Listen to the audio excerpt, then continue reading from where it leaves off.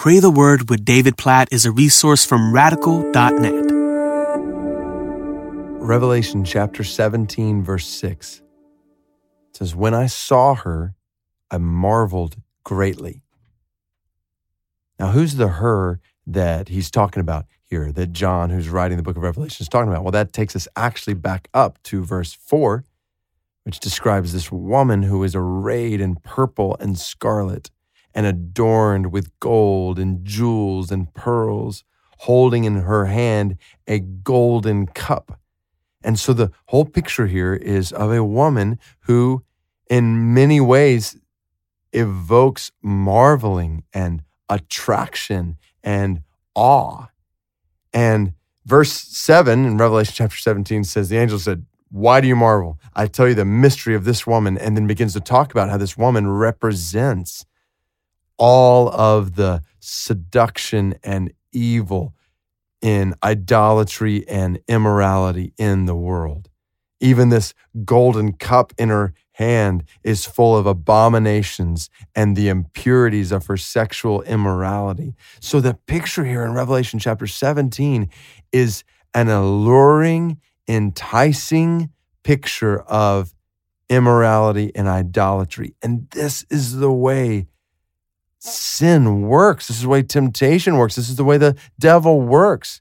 It's not like the devil comes with like a red suit and a pitchfork and says, "Hey, do this and you'll experience death." No, the way sin, temptation, the devil works is he allures, he entices us with that which looks good, that which marvels our eyes or our desires, and seems to promise that which is good, seems to promise that which satisfies. We want that, something that we might desire. And so the whole picture here in Revelation chapter 17 is a reminder to us that sin is appealing, it's enticing, and we need to run from it.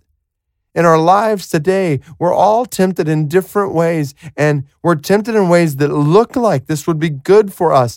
Think this, desire this, say this, do this, decide this, run after this, and you will be happier. You will be more satisfied. It will give you what you want when it doesn't. It doesn't. And we need to hear Revelation chapter 17 just shouting out over and above the enticing beauty, so to speak, of immorality and idolatry. It doesn't satisfy. It's not beautiful. So, God, we pray for your eyes when we look at the world around us. God, help us not to be allured in our lives. I pray this in my own life today. I pray this for people who are listening to this. God, help us not to be allured by the enticements of immorality and idolatry around us, specifically even here, sexual immorality, but then idolatry in all kinds of forms and ways, and immorality that tempts us. God, please, please, please open our eyes to see that it doesn't satisfy, and sin never leads to our good. God, help us to see that. Change our thoughts, change our desires, change our words, change our lives, that we might live in a way that glorifies you, in a way that we run from sin. Help us not to flirt with it, toy with it, rationalize it. Help us to run from it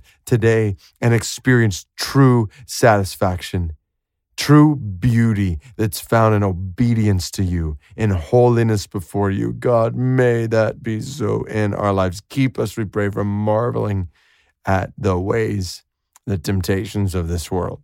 In Jesus' name we pray. Amen.